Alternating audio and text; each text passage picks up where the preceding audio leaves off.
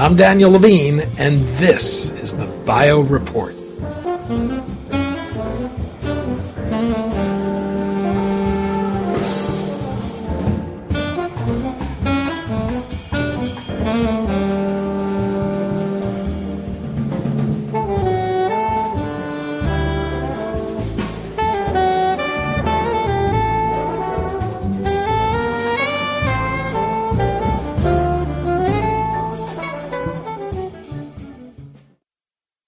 Drugmakers have employed new technologies to reduce the cost and time it takes to develop drugs and produce therapies that more precisely target the underlying biology driving diseases.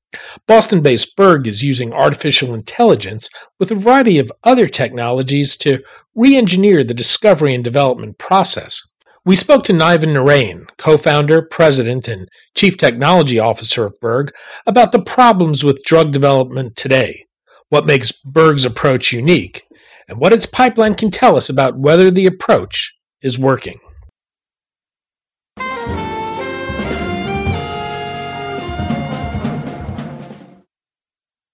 Niven, thanks for joining us. Well, thank you, Dan. It's great to be with you. Let's start with drug development today. What would you say is wrong with the way most companies go about developing new drugs? I would say that most companies make, obviously, a fervent effort to create drugs in the best way towards helping as many patients as they can. But I think one fundamental issue within drug development, as it is today, is that we still are, as an industry, we're putting a chemical screening up front instead of putting the biology up front. We don't often learn about the effect of these chemicals on a patient's biology until the drugs have hit the market at a significant level. And of course, most drugs that are in development, I think it's 1 in 10,000 molecules that are screened actually go into clinical development, and 1 in 100 phase 1s actually become an approved drug.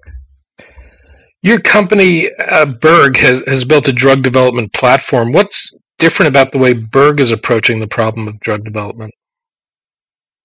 So Berg has made a conscious effort based on the tenets that I just mentioned to actually go back to biology. So what we do is we make no assumptions up front. We actually somewhat are flipping the scientific method upside down, where we are allowing the data to generate the hypotheses instead of the hypotheses generating data. So we start all of our processes up front by screening human tissue samples from individuals with a given disease, for example, cancer, and then we take, if at all possible, from that same patient, normal healthy tissue or a separate cohort of healthy individuals, where we then drive a process well beyond genomics by looking at that patient's genes, the patient's health records, and other types of omics that we refer to internally as a phenome or phenotypic medicine, to look at their proteins, metabolites,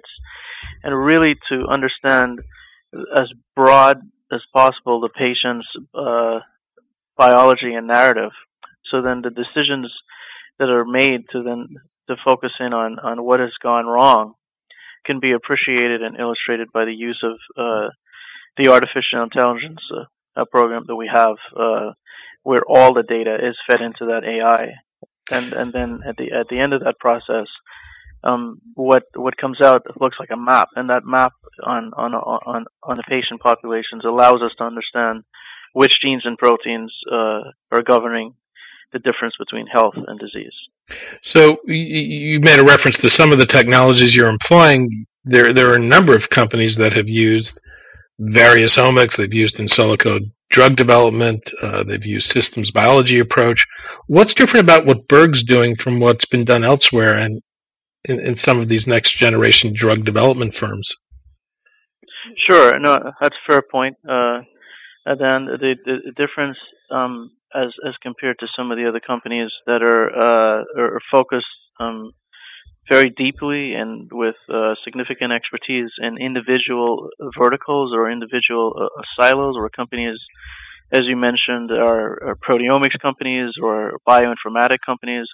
Berg really puts the tissue sample at the foundation, and then what happens is that we screen the genomics, the proteomics, metabolomics, the lipids, and that information is then intercalated in an agnostic way and subjected to this Bayesian AI system that then allows all of these processes to occur within that one sample, so that we're integrating all of these data sets in a manner that helps us to understand much more fundamentally about that sample. But the second layer is that expression or an understanding of expression of genes or proteins, because of the nature of biology, does not always mean that it's going to translate into a loss of function.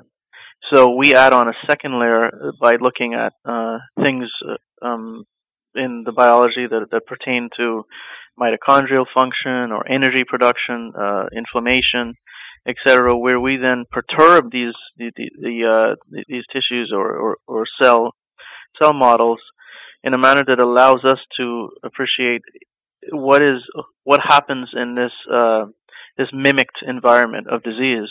So we're capturing expression, we're capturing the functionality, and in most cases we have the clinical outcome data. So we're spanning these patient populations all the way from the cellular basis, the functional model, and then of course in the outcome that we have from the health records. So it seems like these new approaches provide great opportunities for more intelligent and elegant drug design and drug development, but we're still quite limited in our understanding of the variosomics of gene networks and the networks of disease pathways. Does your approach somehow get around the limits of our understanding today? I think, Dan, it helps to unravel new understanding. I think that most of, there was a Nature paper that came out in the past year that showed that many of the targets that are published, or many of the drugs that we have now even marketed, do not actually hit the original target that one had suspected.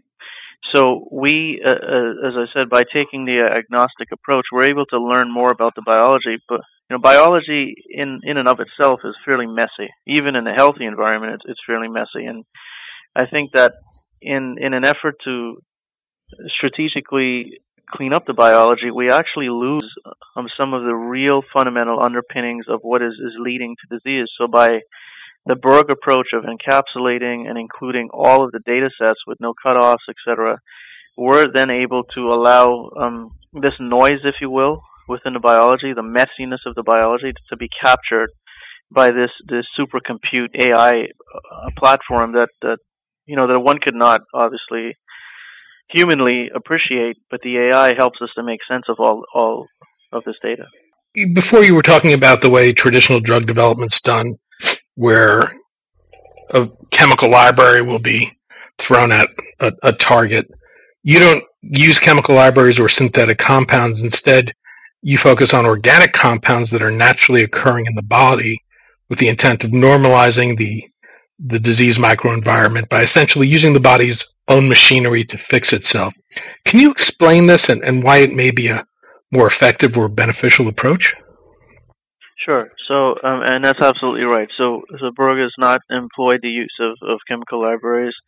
The approach is that since we fundamentally are starting with the human tissue sample up front, instead of learning what's going to happen to the patient in the clinical trial or post-market surveillance, we're moving that piece of the puzzle to the forefront, and by creating the differential between what's with the healthy model that's built and the disease model, the difference is really the things that have gone wrong, which genes and proteins and metabolites, or etc., are responsible for the onset or the proliferation of a given disease. So what we do then, after these models or these maps are built, if you will, like take the American Airlines map, for example. Americans, since the merger with U.S. Airways, they're now headquartered in Dallas with hubs in Phoenix, and Kennedy in Miami. So we know that for the pressure points that govern this airline are in those 4 cities. So when something goes wrong in New York airspace, you may be flying from Topeka, Kansas to Portland, Oregon. But if your plane is at LaGuardia, something's it has nothing to do with those 2 cities, but you're gonna end up in a delay or a cancellation. And disease and the networks of biology work as such. So what we're able to appreciate from these models is which of these genes and these proteins, metabolites are causing these deviant changes in the biology. So then when we go back and we go back into the wet lab and validate these findings by either doing a knockdown of that gene in a cancer model to see then if you knock a certain gene or protein down, do we actually see that the cancer cell now is undergoing apoptosis, or are we seeing that in skeletal muscle if you're able to redeliver a certain protein or enzymes into skeletal muscle? Are you now seeing that you're increasing insulin sensitivity in a diabetic model, or increasing glucose uptake? So all of the surrogate endpoints of given diseases are tested in the wet lab once these maps are delivered on these patient populations. So then the approach is to use those strategies that are now validated in the lab and put them through now a traditional pharmaceutical clinical development program, whether it's by employing the use of antisense oligonucleotides or siRNA technologies. If we have to do a knockdown, or in the case of an overexpression, we can then redeliver enzymes or peptides, proteins in a manner that's pharmaceutically acceptable, where we can even in some cases target the organ of interest, so that we can then use, and that's where that term, using the body's own machinery to fix itself, because we're essentially just rebalancing or creating that homeostasis of levels of that given biological molecule to treat disease. So it's still relatively early days for the company, but has there been any proof of principle yet? Is there a case to be made for this approach saving time or reducing the cost of drug discovery and development? Yeah, no, that's a great question, and we our latest and most mature asset is in oncology, which is BPM 31510, and that molecule, which is a ubidecrenone based technology that has been made into nanoparticle suspension, is meant to drive and change the metabolism of the tumor microenvironment by re-energizing the mitochondria to behave much like a healthy mitochondria. And when you have healthy mitochondria, cell death is a normal part of health. Or skin cells replenish every 28 days, and this molecule is able to switch the fuel that cancer is depending on, and reinitiate apoptosis. So we've now seen, even in our clinical trials, we're seeing proof of principle in 2DG PET scans that when the drug is administered to patients, we're seeing that the metabolism of their tumors are actually being mitigated and decreased, and in addition to some other clinical endpoints and benefits. So in our clinical trials, we're seeing the validation of this mechanism from cell to the preclinical models to now in human trials. And then we also have novel prostate cancer markers that have come out of this platform that are ending a CLIA validation for the launch of a CLIA test. We've tested this in prospective tissue and sera samples in collaboration with the Department of Defense, and thirdly, we have some preclinical diabetes drugs that have been validated in preclinical proof of principle animal models. So those are three of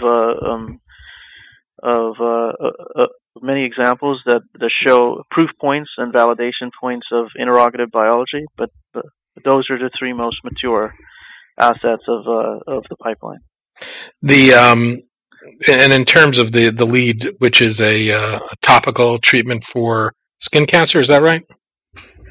Yeah, so it's in two dosage forms. We have a topical form indicated for skin cancer, and then we have an intravenous form that is indicated for solid tumors. So how long did it take you to get where you are today? We started the first trials in solid tumors in 2011, and we've been able to develop, identify the target, develop the dosage forms in less than 5 years, essentially from the time that the platform was able to help to guide the mechanism of action and development. So we went from discovery to validation, preclinical and clinical in less than 5 years. Berg takes its name from Carl Berg, a billionaire who made his fortune in real estate. I take it his backing has provided an unusually stable financing that has allowed for the company to build and develop itself differently than it might otherwise had it been backed in a more conventional way. What has this allowed you to do differently? Yeah, so you're absolutely right. The very unique and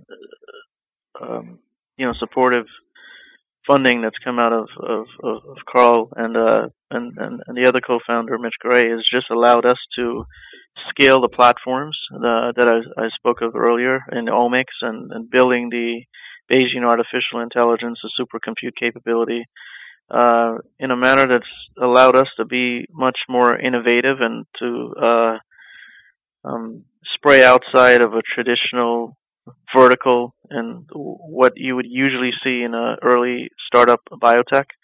It's allowed us to span multiple diseases at one time, namely CNS diseases, diabetes, and cancer, and allowed us to really attract significant and unique talent in all the verticals relative to systems biology, artificial intelligence, leading experts in the fields that we're focused on, but just allow innovation to go beyond the usual confines that you would see in an early startup. So Berg seems to have a rather ambitious development program that has a relatively broad pipeline that includes not only oncology, but metabolic disease and CNS, as well as diagnostics, as you made reference to. These programs are in cancers and autism and Parkinson's. What's the development strategy? How are you going to prioritize and make sure you have adequate resources to advance your pipeline? And what role do you see partnering playing in terms of your long-term development strategy? Right. So we really see ourselves as being adept in the early components of the drug development process. We see our business model is to really stay focused on discovering and validating and developing these therapeutics up to proof of principle in phase 1, phase 2, and in diagnostics up to CLIA and potentially further on through partnerships with 510K. But we see ourselves as really an organic feeder into the pharmaceutical industry, where we can then partner with big pharma, with mid-sized pharma to commercialize and continue the late-stage trials all the way to the NDA. We don't have any intentions of creating a sales and marketing teams. We really want to just focus on the front-end innovation and clinical proof of principle. So our business model is through strategic partners that allow us to create the types of co-development deals, the type of deals that allow interrogative biology to span that life cycle from the discovery of a target all the way to post-market surveillance as a technology partner, even after we've licensed the technologies or partnered them out, so that the late-stage trials and NDAs can be filed. Niven Narain, President and Chief Technology Officer for Berg. Niven, thanks for your time. Thank you so much, Dan. I appreciate it.